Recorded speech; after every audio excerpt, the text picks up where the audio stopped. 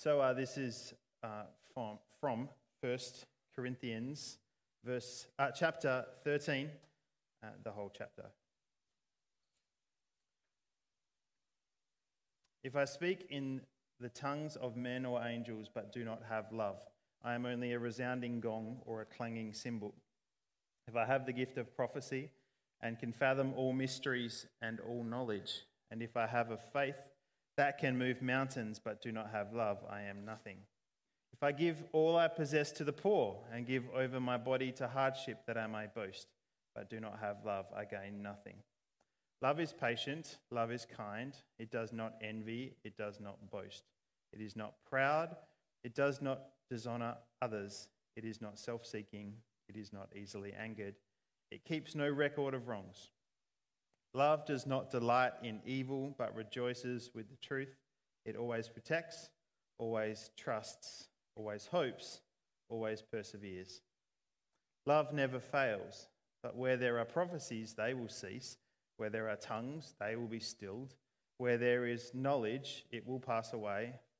For we know in part and we prophesy in part, but when completeness comes, what is in part disappears. When I was a child, I talked like a child, I thought like a child, I reasoned like a child. When I became a man, I put the ways of childhood behind me. For now we see only a reflection as in a mirror, but then we shall see face to face. Now I know in part, then I shall know fully, even as I am fully known. And now these three remain: faith, hope, and love. But the greatest of these is love. Father, I thank you for your word this morning and pray that you would open our hearts and our minds to receive what you would have to show us, to speak to us, to encourage us with, to challenge us with this morning. I pray that the words of my mouth and the meditations of each and every one of our hearts would be pleasing and acceptable to you, our Lord, our rock and our Redeemer. Amen. Well, finally, we got to chapter 13. The chapter of the 1 Corinthians, this beautiful passage on love. And as we have walked through 1 Corinthians, for those who are just joining us, we've been walking through this letter of Paul to the Corinthians. And we've gone through some challenging stuff, some pretty hairy stuff along the way. And so maybe in reading this chapter 13 today, you feel kind of, it's refreshing for you, like, oh, thank goodness we're here. You know, this is it seems to have a sort of a different tone to it, and it's beautiful and poetic. But because it's so poetic and ready-made wedding material, I'll actually be at a wedding later today. It so happens, as often read at weddings. But because of all of that, it is easy to forget that this doesn't stand alone from the rest of the letter. Paul's not sitting there one day going, okay, we've done the first 12 chapters, we've covered this, that, and the other, and now chapter 13, I need something really inspiring and really, really encouraging for chapter 13. I know, we'll talk about love. That's not what's going on here. It's part of the letter that he's writing. There's no chapters, no verses. He's just writing a letter, and at this point in the letter, he's writing about a particular topic. He's talking about gifts and the work of the Holy Spirit in this part. And in that setting, for that purpose, he writes these words we've just read. So what actually is the key idea that's being put forth in this chapter? It's not love is the best gift. Like there's all this other stuff we've talked about, the way the Holy Spirit's work, the gifts, spiritual gifts, the gifts of the Spirit. But really, love's the best one, so really just focus on that. It's actually that the message is not love versus gifts set against, but love as the only context for gifts. Love as the way to go about everything else that he's been talking about, if that makes sense. And so when he talks about the way of edifying the church, building one another up with the ways that God works through us, this is the way of love. That's in the next chapter. The way of, in chapter 12, the previous one, seeking the common good through these gifts of the Spirit. That's the way of love. And so this is not an argument in this chapter to sort of set aside all the rest because love is the, quote, better way or better option, even though the English translation can seem to read a little that way. Because remember, this chapter is bookended by two imperatives. Imperatives meaning like do this, strong commands, do this. And those imperatives are pursue the gifts of the Spirit, pursue the best gifts, pursue the ones which edify and build up others up. And so this is the context of this chapter. There's one writer on this chapter that says, even worse than reading and applying this chapter out of context, like just some abstract reading on love applied here, there, or everywhere. Even worse than that is the reading of it in context, which sees it as set over and against spiritual gifts. Paul would wince, he says.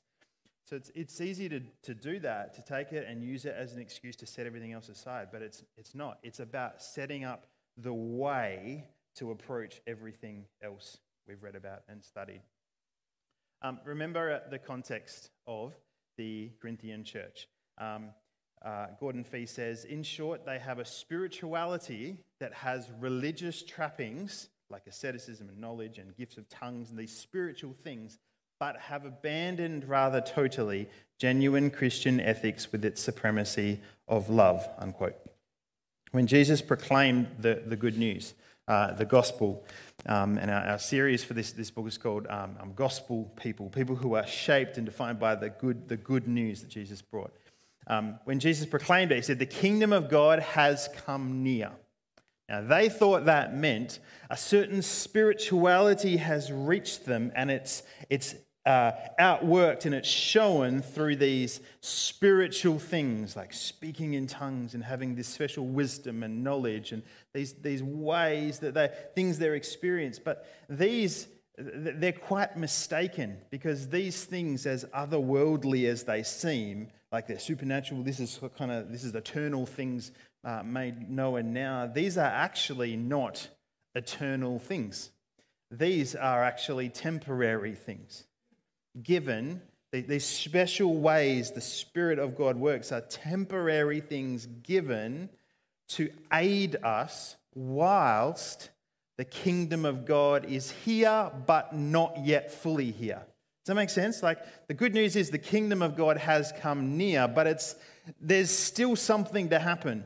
God's kingdom is not fully established and it will be fully and finally established one day. But in the meantime, we're still waiting, even though it's good news that it's here to some extent. It's started. And this is what love is. What the kingdom really is what its king displayed for us. What the kingdom really is what the king of this kingdom, Jesus, showed us. He laid down his life for others.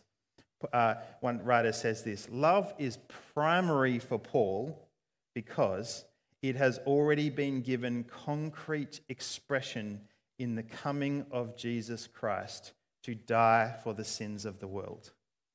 And so when we talk about love, we're talking about something Paul understood very specifically as Jesus coming, the King of the kingdom, showing us the way of that kingdom in laying his life down for us. This is what love is. Right? We on the same page so far? This is what love is. He laid down his life for us. Before we look at the three sections of the chapter today, because there's three distinct sections in this chapter 13. The chapter is not just, as I said, about love as just in general, but it's about love as the way to use the gift. So if you need a refresher on where we've been the last couple of weeks, or you went around and haven't read that recently, chapter 12 in particular, it talks about some of the gifts of the Holy Spirit, spiritual gifts. What are these? What's this about? Well, Paul says they are manifestations of the Spirit, the way the Holy Spirit works and reveals and manifests himself in people's lives. They are many, they are different. There's all sorts of gifts that through believers in different ways. They're more than natural talents, although sometimes they are quite natural in a sense. But here in particular in these chapters, Paul is talking more specifically about that which is more supernatural. So he talks of like a gift of healing as we pray for others and God heals supernaturally. He talks about prophecy, hearing and delivering messages from God, and there's words of wisdom and knowledge in there as well. And he talks about miracles, and he talks about speaking in an unknown language, speaking in tongues used for different purposes. And these are not abilities that this is a really important point for us to just park in our minds as we move forward. These are not abilities that get turned on like a switch when we become a Christian. Like, oh, well, there's certain things, I'm a Christian and now I have this gift. These are things which we are urged to pursue or desire or seek after or to ask the Holy Spirit for. And so as we read 1 Corinthians and reflect on 1 Corinthians 13, let's not assume, oh, well, I don't have those gifts, because if you know Jesus and have the Holy Spirit, what he wants for you and I is to pursue these and to have and to use these and to ask God to manifest the work of the Holy Spirit in our lives, to seek after this. And this is the context of what the passage is addressing. So that in mind, there's 3 chapters in this section. There's the first, which basically talk about the necessity of love, the character of love, and the permanence of love, all to the end that they eagerly desire the things of the Spirit for the sake of the common good, the building up of each other, the edifying of the church. The first section, the necessity of love. So this is verses 1 to 3, that bit you may remember, which says, if I speak in the tongues of men or angels but do not have love, I'm like a clanging cymbal, like it's all pointless. How might we apply this kind of thing to us? One way is to think of what it is that you do ordinarily, right? What are the gifts, the talents that you have? How do you operate in your day-to-day life, or maybe in particular, a particular way you serve or minister? And then put ourselves in that way into the sentence. For example, if I preach with the brilliance of Charles Spurgeon or Billy Graham, but have not love, right? Then I'm just like a clanging cymbal and a resounding gong. Like there's no point. If I care for the poor with the impact of Mother Teresa, but have not love, right? Paul says a similar thing in verse 2, I think. If I stay faithful to my spouse, but have not love, what's the point? If I keep my kids off drugs, but have not love, whatever it might be, but have not love, I'm a clanging cymbal or a gong just going off. Maybe rather than asking then, well, okay, love's the best way. So how should I best love? What should I do? How might I love others? Maybe a better question to ask is to look at everything you already do, the talents you have, the gifts you have, the roles you play, the abilities, and instead ask, how do I do these things in love? Does that make sense? Rather than start... What is it that you do? What is the way you operate? How do I do these things in the way of love so they are used by God for a purpose? They're not pointless. Everything, and another way to say that is everything in my life tailored consistently towards this goal of my life and my preferences and my desires and my wishes laid down for the sake of others. This is what love is. Jesus laid his life down for us. Greater love has no one than this, to lay one's life down for one's friends, from the book of John.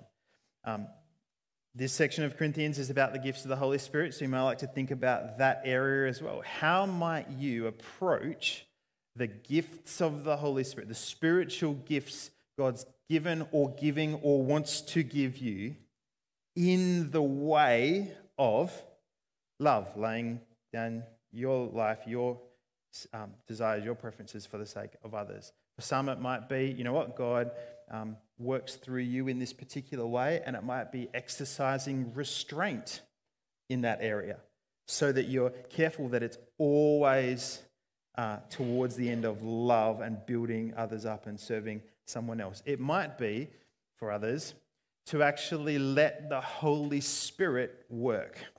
And some of us actually are sometimes at risk, I very much include myself in this, of caging the Holy Spirit in. And I need to let the Holy Spirit out of the cage of my heart and my mind, because my comfort and some fear and some being scared or too proud causes me to cage the Holy Spirit in. I want to encourage you, there are things that God is ready to do or say through you that will bless someone's socks off and might just be an incredible act of love through you. And yet, if we're too proud or scared or comfortable or theologically correct, then we box him in. And say, no, God wouldn't work that way through me. And we miss the opportunity to let the Spirit of love work and speak through us. Remembering that the Holy Spirit is the foretaste that we have of this kingdom of God, this kingdom of love that Jesus said, it's the good news, this kingdom of here. The Holy Spirit is the foretaste of that kingdom for us. And so we need to ask, are we willing to risk to allow him to work? It's such an important thing to us. This is the necessity of love, living in the way of love in all things. The second part of this chapter is on the character of love. And this is that beautiful section of the chapter. Love is patient, love is kind, love is sometimes hard to find. No, it's not that. Right? But it sounds like, right, it's like roses are red, violets are blue kind of thing. Like love is patient, love is kind. And it is really God defined in a sense. It's a description of God. In fact, there's songs that have been written replacing the word love with God. God is patient. God is kind. And that's true. It is a description of God. But I read this earlier this week by one author writing about this passage, and I thought it was an incredible point to make. So I'm just going to read this word for word. It is often pointed out that in this paragraph, Paul seems best to capture the life and ministry of Jesus. Okay, cool. So much so that one could substitute his name for the noun love and thereby describe love in a more personal way. After doing so, however, one does not want to miss Paul's point, which ultimately is description for the purpose of exhortation. What exhortation means is emphatically urging someone to do something. So what he's saying is Paul's writing to urge them in how to live, not just describing God. So perhaps that point could best be captured by putting one's own name in place of the noun love and not neglecting thereafter to find a proper place for repentance and forgiveness. What he's saying is, as we put our own name in the place of the noun love, the likelihood is that we, and I did this myself this week and it's very true, we're likely to go, oh wow, this is not me. I fall short of this. And so up on the screen is the passage, that this paragraph with gaps where the word love usually is. And I want you to take a moment to read through this in a minute and put your name in there. And I have to warn you, if you're a follower of Jesus, you love Jesus and you're keen to see Jesus more in your life, you become more like him. Chances are, as I did, you get halfway through this and go, oh God, this is not me, and I need your forgiveness, I need your grace, I need your help. But that's a good thing. And we're going to pray in a second that prayer of repentance and forgiveness. So take a moment, put your name in those gaps, and just read through this slowly.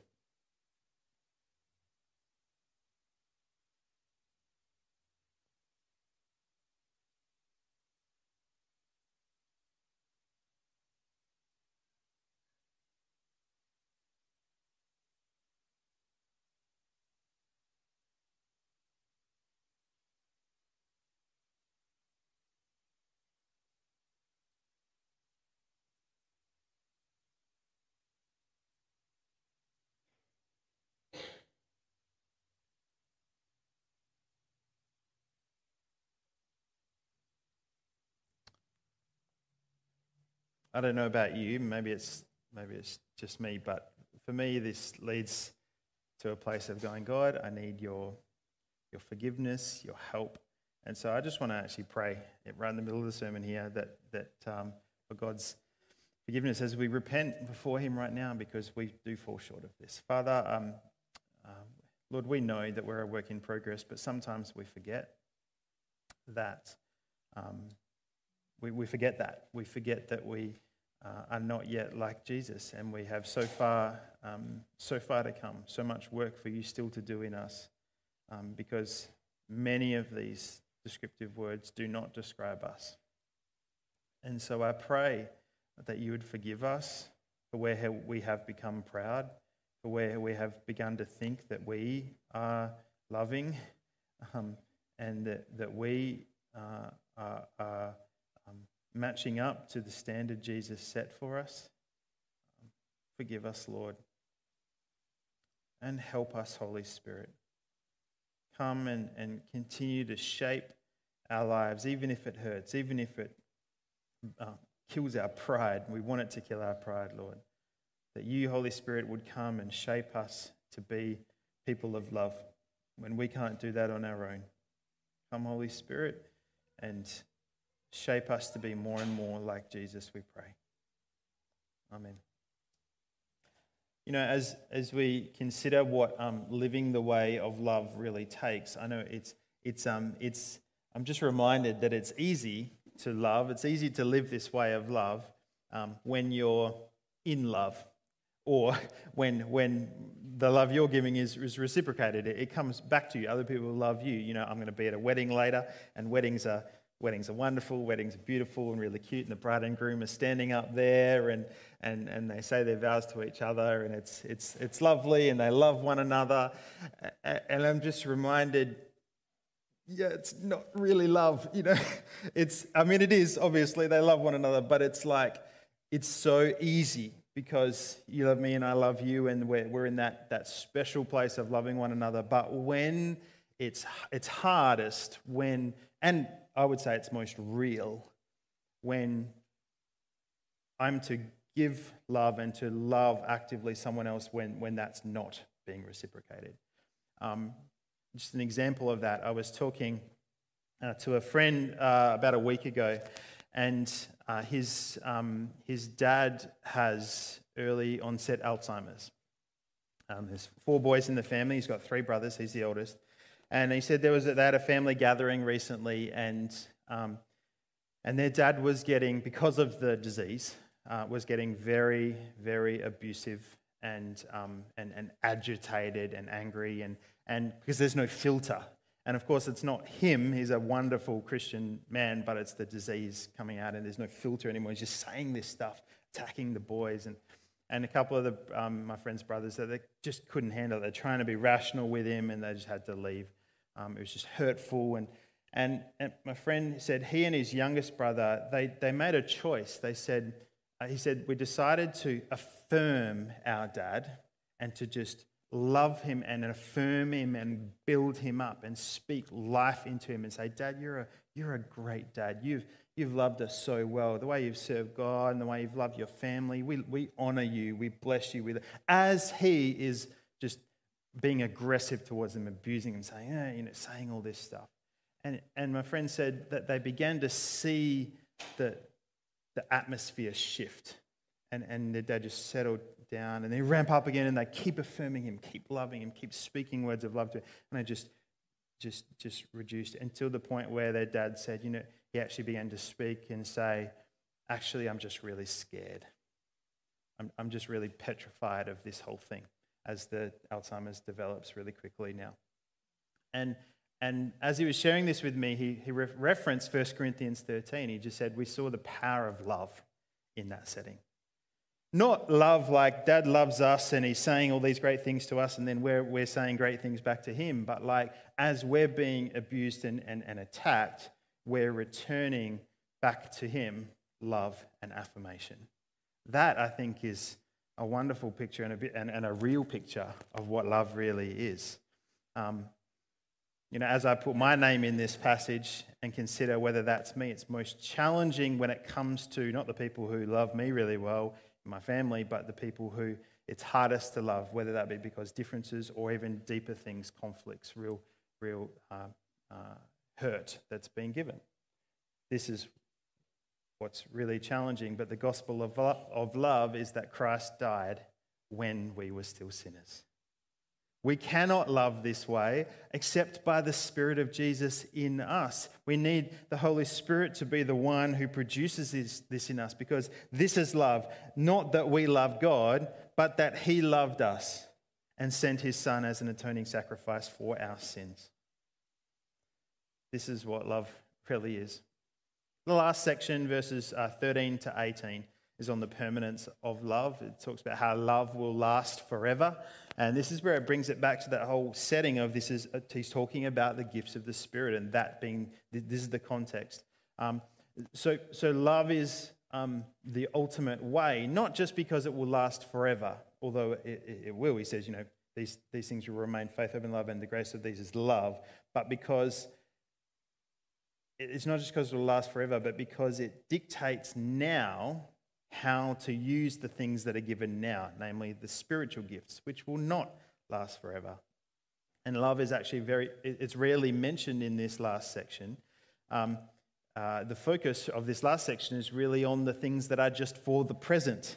And remember, there's this overemphasis on speaking in tongues as this thing they thought was a realization of supernatural spiritual reality, and they were mistaken, because these things are like childhood in comparison to adulthood, if you remember that part of the section. Or it's like a mirror compared to the real thing. Or these days you might say a Zoom call compared to a meeting in person, right? These things are a taste of the kingdom, but the kingdom itself in its fullness is the kingdom of love, the way of love. The gospel, again, the good news is that the kingdom is here and it's still coming. It's not fully here. What do we take away with this and do with it? I want to give one suggestion again by quoting from one author on this section of the passage.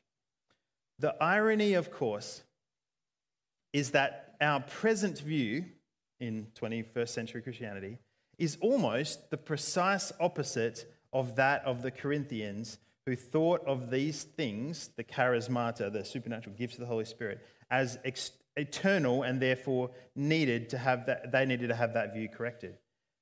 Our view is different. One wonders how Paul would have responded to present day cerebral Christianity, which has generally implied that we can get along quite well without the Spirit in the present age, now that the church has achieved its maturity in orthodoxy. Little hint of sarcasm there.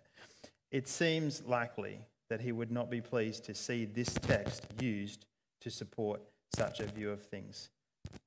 The good thing is that the passage doesn't become irrelevant, because actually our setting is almost, and our perspective is almost completely different from the Corinthians. Paul doesn't swing the pendulum and go say, well, throw all of that out the window.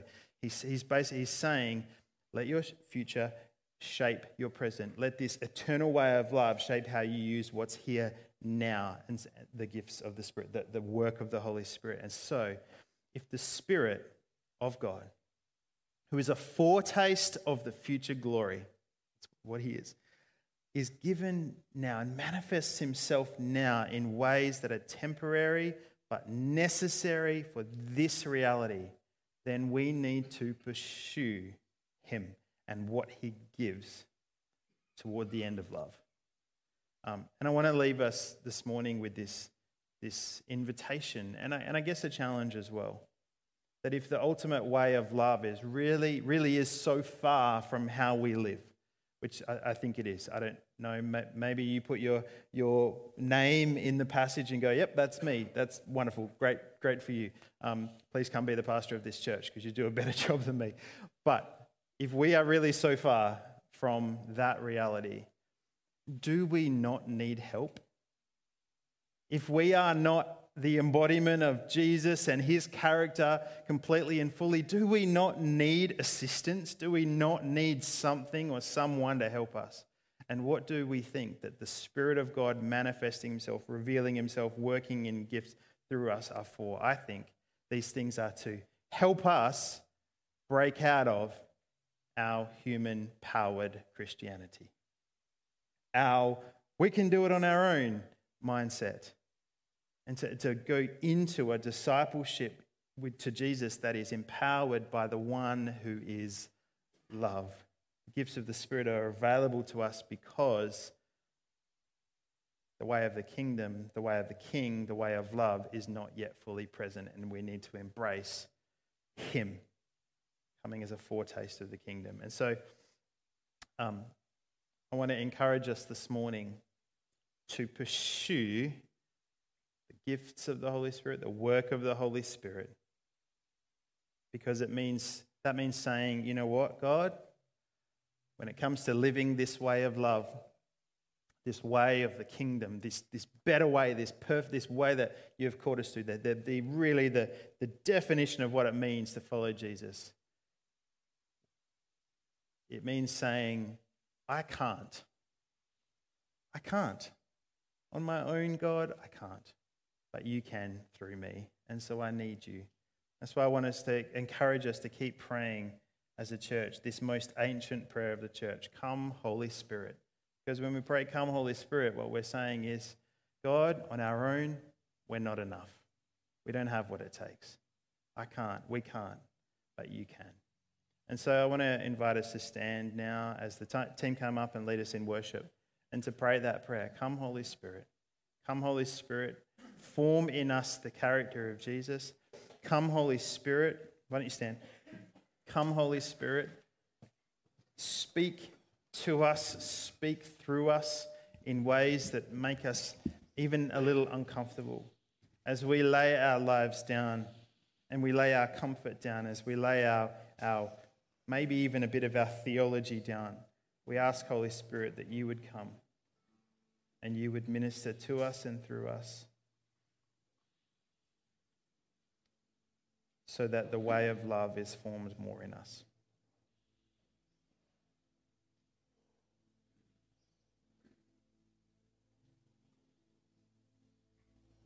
Come, Holy Spirit.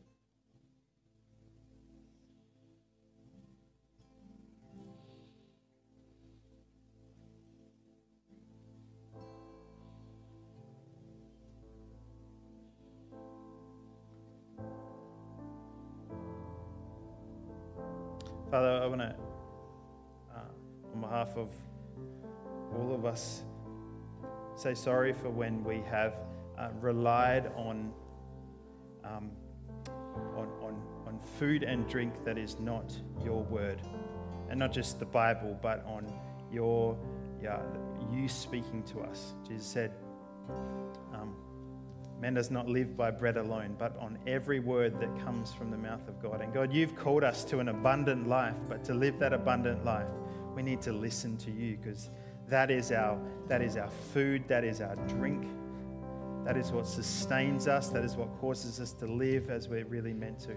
So forgive us where we haven't listened to you. And even this morning we might be distracted, but as we worship now, God, help us to still our minds and our hearts that we may hear what you would have to say to us.